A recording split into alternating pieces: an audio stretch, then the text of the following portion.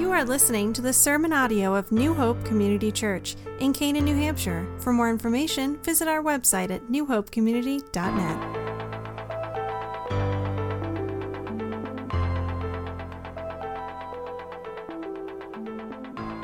I consider that our present sufferings are not worth comparing with the glory that will be revealed in us. The creation waits in eager expectation for the sons of God to be revealed. For the creation was subjected to frustration, not by its own choice, but by the will of the one who subjected it, in hope that creation itself will be liberated from its bondage to decay and brought into the glorious freedom of the children of God. We know that the whole creation has been groaning as in the pains of childbirth right up to the present time. Not only so, but we ourselves, who have been the first fruits of the Spirit, groan inwardly as we wait eagerly for our adoption as sons, the redemption of our bodies. For in this hope we were saved. But hope that is seen is no hope at all. For who hopes for what he already has? But if we hope for what we do not yet have, we wait for it patiently. In the same way, the Spirit helps us in our weakness. We do not know what we ought to pray for, but the Spirit himself intercedes for us with groans that words cannot express. And he who searches our hearts knows the mind of the Spirit, because the Spirit intercedes for the saints in accordance with God's will. And we know that in all things God works for the good of those who love him, who have been called according to his purpose. For those God foreknew, he also predestined to be conformed to the likeness of his Son, that we might be the firstborn among many brothers. And those he predestined, he also called.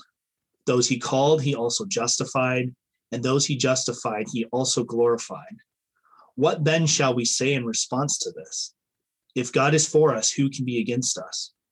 He who did not spare his own Son, but gave him up for us all, how will he not also along with him graciously give us all things?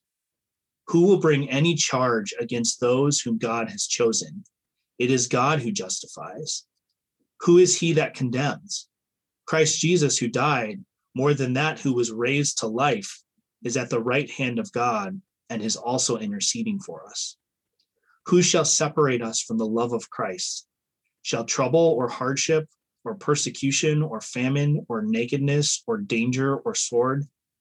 As it is written, for your sake we face death all day long. We are considered as sheep to be slaughtered. No, in these things we are more than conquerors through him who loved us. For I am convinced that neither death nor life, neither angels nor demons, neither the present nor the future, nor any powers, nor height, nor depth, nor anything else in all creation will be able to separate us from the love of God that is in Christ Jesus our Lord.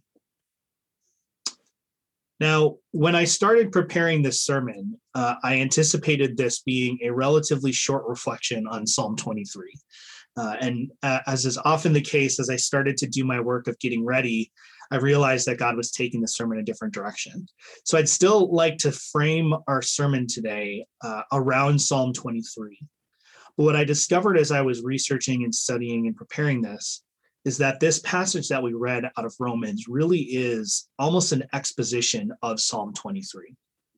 And so I'd like to look through Romans 8 together today and see how well it lines up with what we learned from the Psalm.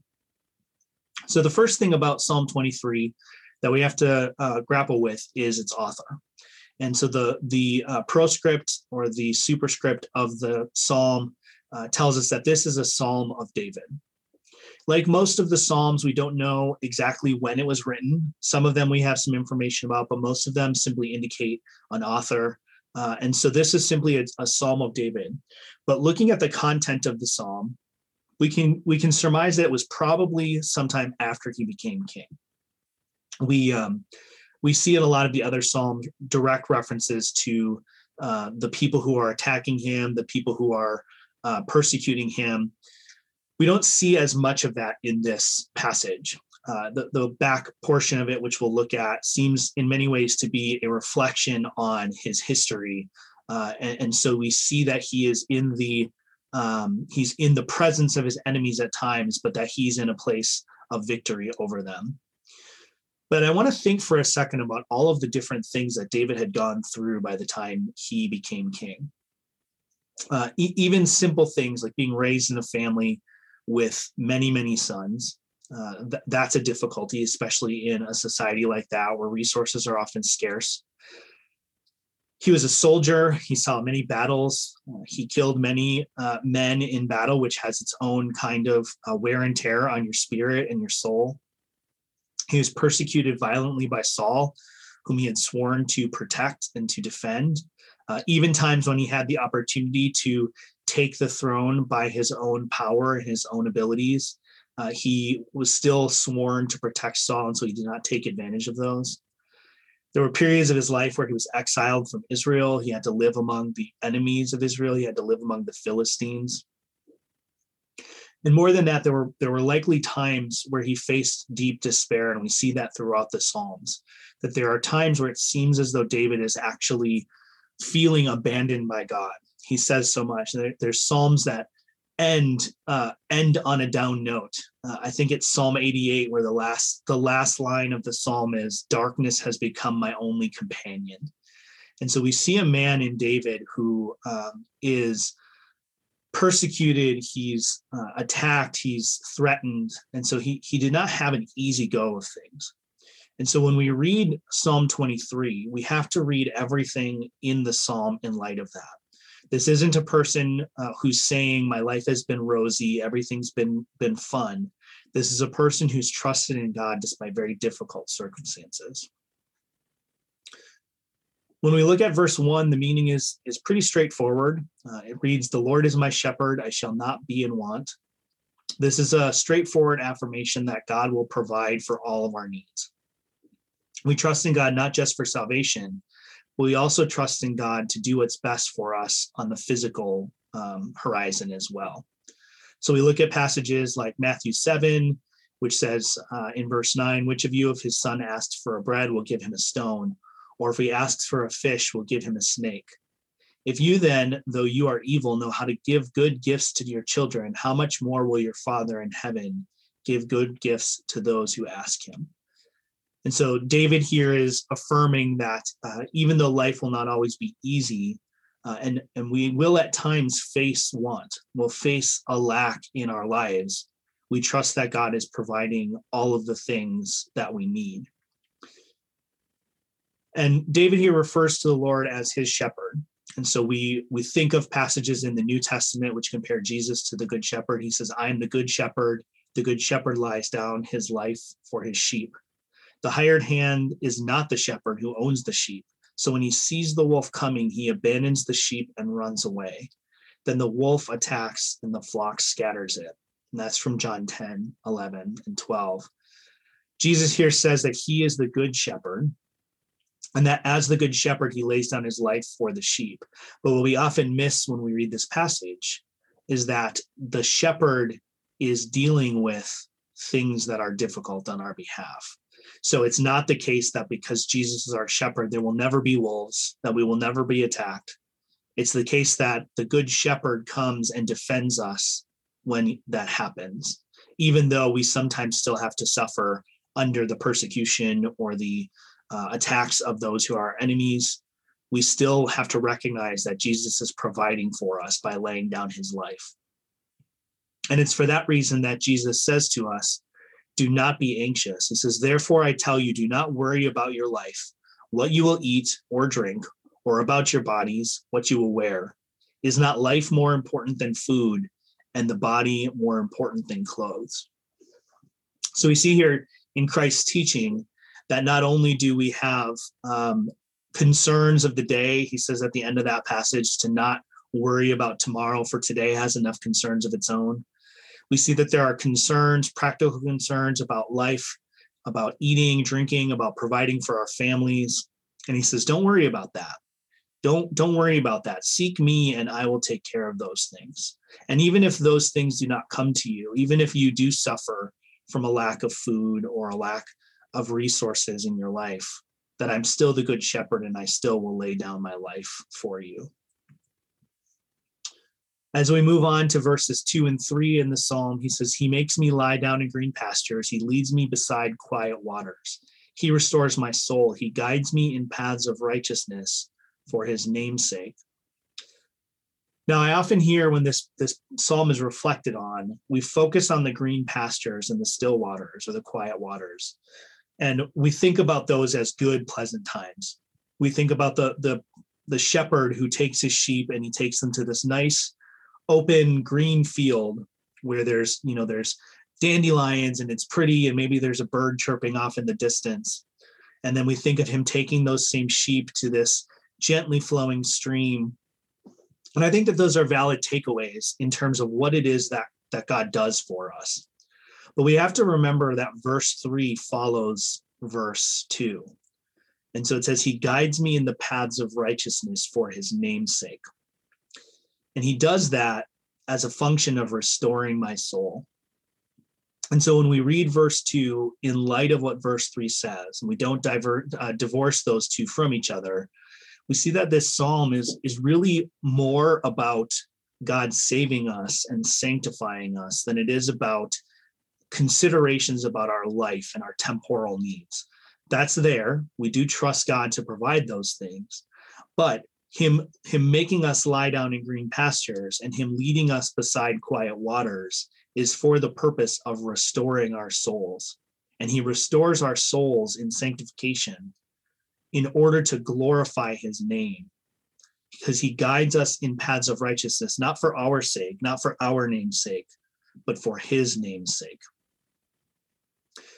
And one of the things that I want us to think about today is those green pastures and those quiet waters don't often feel still or green or quiet. They sometimes feel very troublesome. I think in our current climate and context, we have coronavirus, we have people who have lost jobs, we have other health concerns, we have all sorts of disturbances and disorder and disarray in our country. We have entire states that don't have power and are struggling to get basic things like food and water. And so sometimes I think we look at this and we think, am I really one of the sheep? Because my life doesn't seem like it's a green pasture. And my life doesn't seem like it's being led beside still waters. And in times like this, I find that Christians often sort of throw out this passage here. They just sort of say it as though it solves the issue. And they read to people, they read Romans 8:28, and they say, and we know all things that in all things God works for the good of those who love him, who have been called according to his purpose. And sometimes Christians, well-meaning Christians, will quote this passage to someone who's struggling with a difficult thing. And they'll quote this passage to sort of say something like, what you're feeling right now, even though it feels bad, is actually good. And there is a certain amount of truth in that for those who are called according to God's purposes. For those who love God, there's a certain amount of truth in that this difficult path that we walk on leads us to the end result of sanctification and glorification. But that's not to say that the bad things that are happening are in themselves good. It's to say that God works those bad things for the purpose of bringing about a good end. And so it continues on in verse 29 and says, for those God foreknew, he also predestined to be conformed to the likeness of his son, that he might be the firstborn among many brothers. And so this function of God, this decree of God to work for good all things for those who have been called according to his purpose, that just like in Psalm 23, is not for our sake. We derive a benefit for it, that's certainly true, but it's not primarily for us. The purpose of sanctification in our lives and the suffering that causes it is that Christ might be glorified and be the firstborn among many brothers. And I think if we get that wrong about either the Psalm or about Romans 8:28, if we get that wrong, then the rest of those parts of those passages, the rest of that doctrine goes sideways very quickly. And that's where we end up with the health and wealth gospel or prosperity gospel, where people basically have no room for suffering in their life. And I'm not sure what's happening with the health and wealth people through this pandemic. I'm not sure how they're wrestling with it. because this does not seem like a period in any of our lives where we can say that we really are thriving or prospering. A lot of people are sort of just hanging on by the skin of our teeth, trying to just make it through this thing. And so we have to remember that whatever we're going through, if we are called and chosen by God, that will necessarily be brought to a positive effect, both for our good, but more importantly, for the good and the glory of God's name. So the psalm carries on into verse 4, and it's very clear here now that David is not saying everything will always be rosy and nice for those who follow the Lord, because he says, even though I walk through the valley of the shadow of death, I will fear no evil, for you are with me. Your rod and your staff, they comfort me. And when we disconnect this verse from the previous 3 verses, that's where we understand, or we lose an understanding of this holistic picture of what God is doing in the lives of his children. It's not as simple to say that God makes things good, right? It's not usually the case that a person trusts in Jesus and then life is easy and rosy. But instead, what we see is that even though sometimes we face difficult decisions and difficult situations, that God is still with us, and that we can face those decisions with our head held high and confident in the outcome because the Lord is with us. And, it's interesting because a lot of times when you read ancient interpretations of the Psalms, particularly, the rabbinical interpretations and even some of the more ancient Christian interpretations will look at a psalm and they'll identify what the central line, the middle line or word is. And that is considered to be the primary point of the psalm. And so this verse overall is the central verse of the psalm. And when you count out the words, the central clause of this psalm is, I will fear no evil, for you are with me. So the point of this psalm is not to say that there are going to be these exceptions to our normally green pasture, still water life. And even in those exceptional times when things aren't as great as they usually are, we're okay. That's not the point of the psalm. The point of the psalm is that the still waters and the green pastures are not contradictory to the valley of the shadow of death. And it's not because of anything in the still waters or the green pastures or the shadow of death. It's because the Lord is with us. I was reading in my devotions the other day. I'm working through the Old Testament right now, and I came across 1 Samuel 3, verses 11 through 18, and it just really stuck out to me. So the context of this is it's right at the beginning of 1 Samuel. If you remember, Samuel's mother was barren, and then she prays to God, and God gives her a child, and she dedicates the child to the Lord. And so Samuel goes at a young age to live in the temple and to sort of serve the priestly family as kind of an attendant. And so he has this experience where he wakes up in the middle of the night and the Lord is calling to him, and he doesn't know it's the Lord. So he goes to see Eli, the priest, and Eli is kind of annoyed with him. He's got this kid waking him up in the middle of the night saying, I'm here, you called for me. And Eli's like, I didn't call for you. Will you just go to sleep? And after a few times, Eli realizes that it was the Lord calling to Samuel. And here's what the Lord says to Samuel after he responds. He says, and the Lord said to Samuel, see, I am about to do something in Israel that will make the ears of everyone who hears it tingle. At that time, I will carry out against Eli everything I spoke against his family from the beginning to the end. For I told him that I would judge his family forever because of the sin he knew about.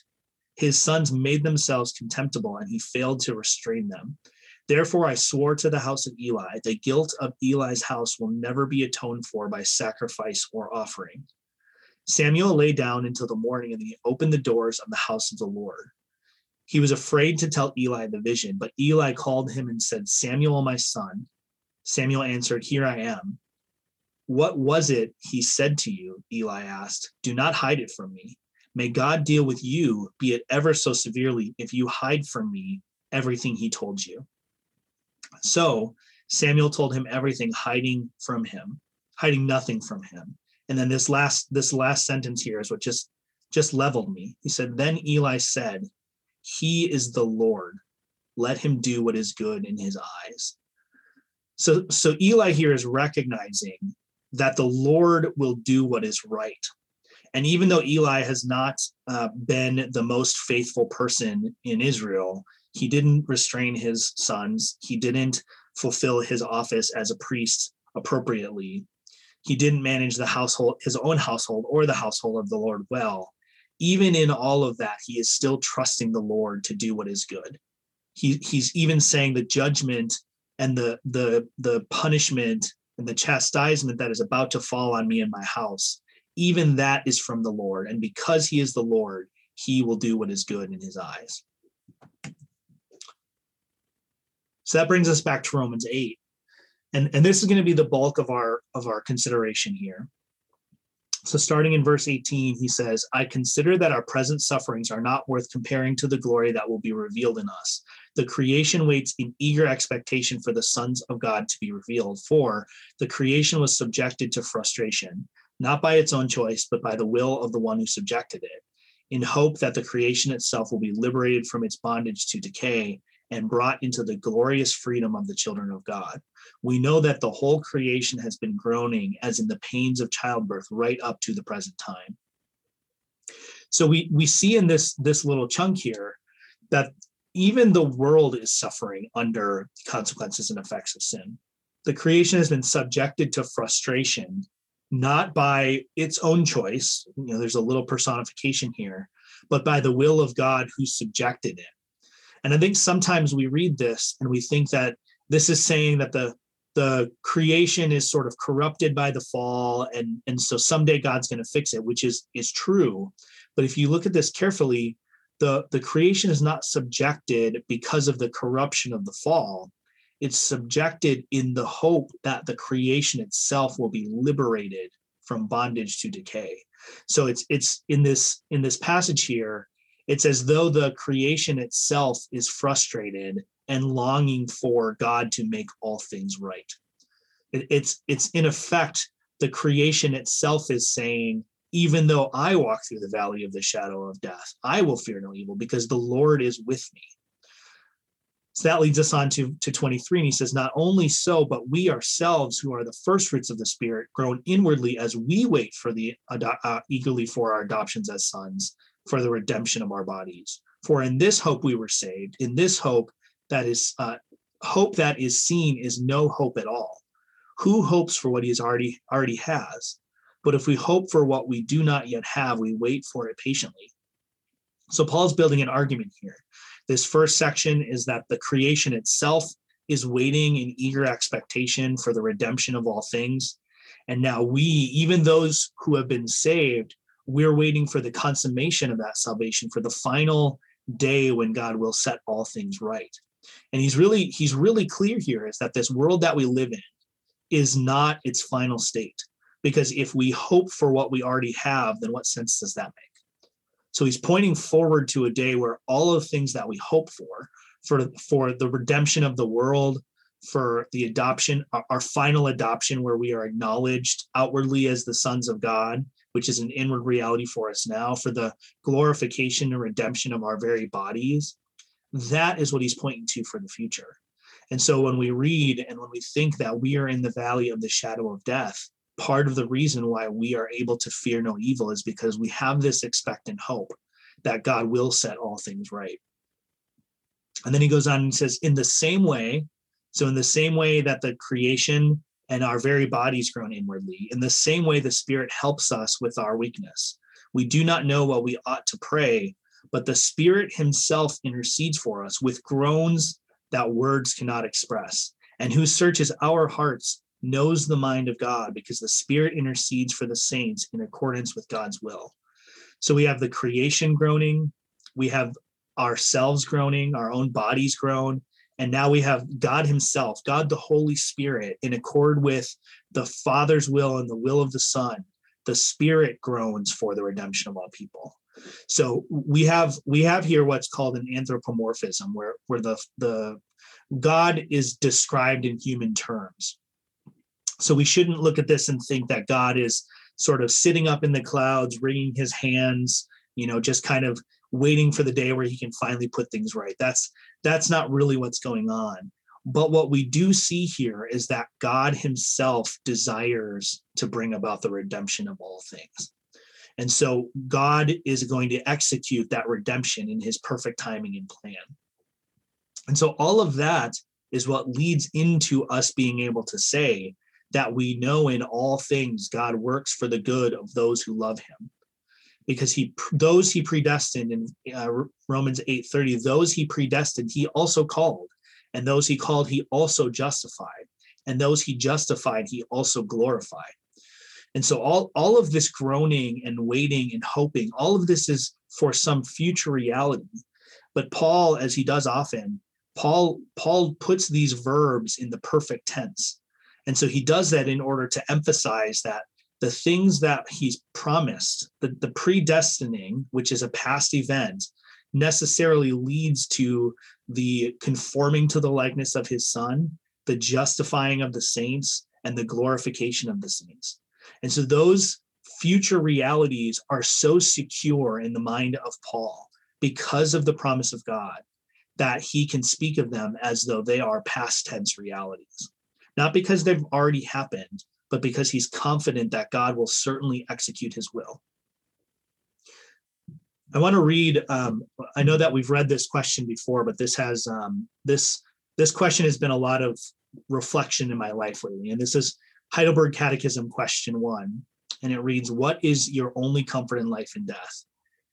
And it says as an answer that I, with body and soul, both in life and in death, am not my own, but belong to my faithful Savior, Jesus Christ, who, with his precious blood, has fully satisfied for all my sins and redeemed me from all the power of the devil, and so preserves me that without the will of my Father in heaven, not a hair can fall from my head.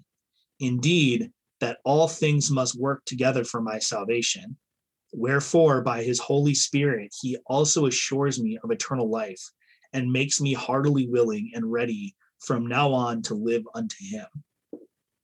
And I was having a conversation with someone the other day about how this pandemic has changed my perspective on things. And the best thing that I can compare it to is most of us have probably seen the original Wizard of Oz movie with Judy Garland. And if you watch that movie, the first scenes when she's still in Kansas are all in black and white. And then the tornado comes and she wakes up in Oz and all of a sudden it's in color. All of a sudden there's vibrancy and life. And I think that this pandemic and all of the different difficulties and struggles that have come with it. And it's not just the pandemic. I'm sure that everybody has had moments in their life where this kind of thing happens. But it's like all of a sudden these verses that talk about suffering, these passages that talk about the difficulties that the saints will face. It's like I was looking at them in black and white, and now all of a sudden I'm looking at them in color. It's like I woke up in Oz, and all of a sudden this is the reality for me now. And there's one verse, one section out of this question that I think is just amazing. And it says, indeed, all things must work together for my salvation. Not just the difficult things, not just the easy things, not just the Christian things, but the things that happen to me in my job. All things work together for my salvation. And it's the other thing that's good to think about is that this question, which is really just a reflection on Romans 8, it says, he's redeemed me from all the powers of the devil. And the consequence of that is that not even a hair can fall from my head apart from the will of my Father in heaven. And I think as Christians, sometimes when bad things happen to us, or we face uncomfortable difficulties, we think that is somehow a moment where God's sovereignty has lapsed, and like the devil got through and somehow got at me. And so if I can just get back to the point where I'm no longer in disobedience to God, or I'm no longer outside of his will, that then I'll have my protection from the devil again, and life will go back to being comfortable and good. But what we learn not only from this question, but more importantly from the scriptures from Romans 8, is that even though it may be that the devil is afflicting us, right? The book of Job is in the Bible. So we understand that at times God allows Satan to afflict his people for a greater purpose. But even more so, just as Job understands, It's not the devil that took away from him. It was the Lord who took away from him. And so we should read this passage with that fully in mind, is that if I lose my job because of the pandemic, that's the Lord taking the job away from me so that he can make that subservient to my salvation. If I get sick in this pandemic, or I die, or if someone close to me gets sick and dies during this illness or is in a car accident, as difficult as it may seem, we need to recognize that if we are Christ, then that too works good for the purpose of conforming me to Christ's image. And I know that that is a difficult pill to swallow when we're in difficult times. And that's why it's important for us in relatively peaceful times to bring this down into our heart, to appropriate this and just to drive it into our hearts so deep that when we are in the green pastures and we have sort of the bandwidth in our minds to think about this stuff and to process it, that when those green pastures turn to the valley of the shadow of death, it's still there for us. It's still there for us to turn to. So we go on into verse 5 of the psalm. He says, "You prepare a table before me in the presence of my enemies. You anoint my head with oil. My cup overflows." And so we see that there are times where there's what's called natural evil, the things of the world that are difficult, the things of the world that don't seem to be right, where people get sick or when they're injured. But we also see that there is personal evil, where people are the culprits. People are the ones who afflict us.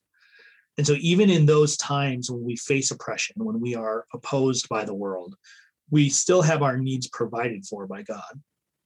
And this is because, as we've been learning through this passage, because God has chosen us and he's set us apart for his purposes.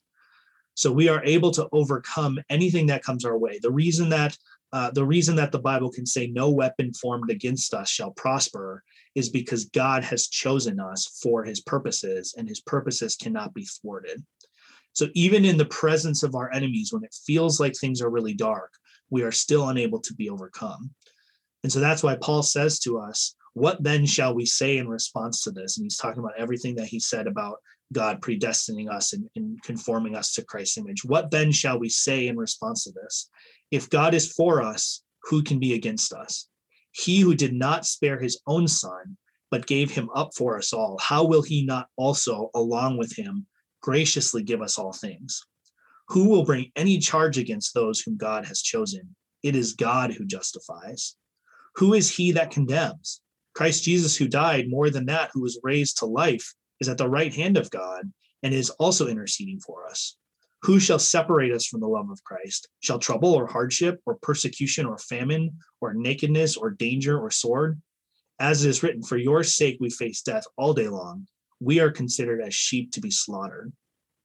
So what Paul here is saying is that if it is true that God works all things for the good of those who love him, who are called according to his purpose, and if it is true that God will certainly justify and glorify all of those whom he's called, then there's nothing that we have to fear in this world, because nothing can overcome that.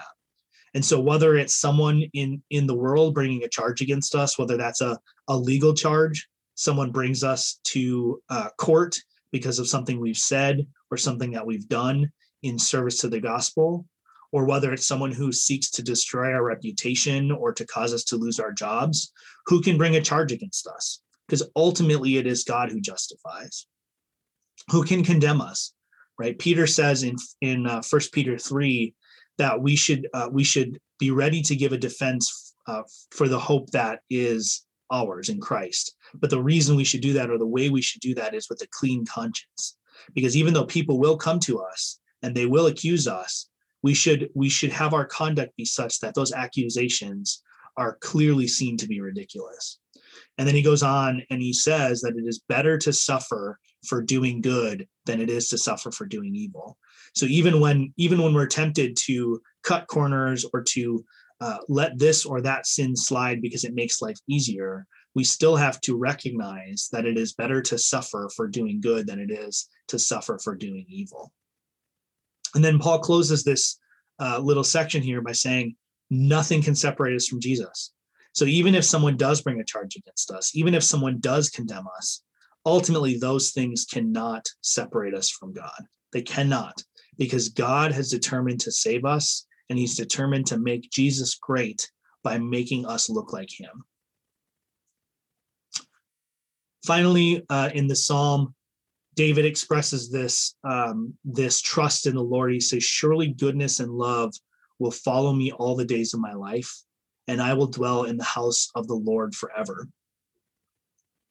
So there's two words here. You may have heard it in other translations. Surely goodness and mercy will follow me all the days of my life. Sometimes it's goodness and kindness. The word goodness is relatively straightforward. It's the same word that's used when God looks at creation and declares it good. What David is saying here is that the blessings of the Lord, the favor of the Lord will follow him all the days of his life.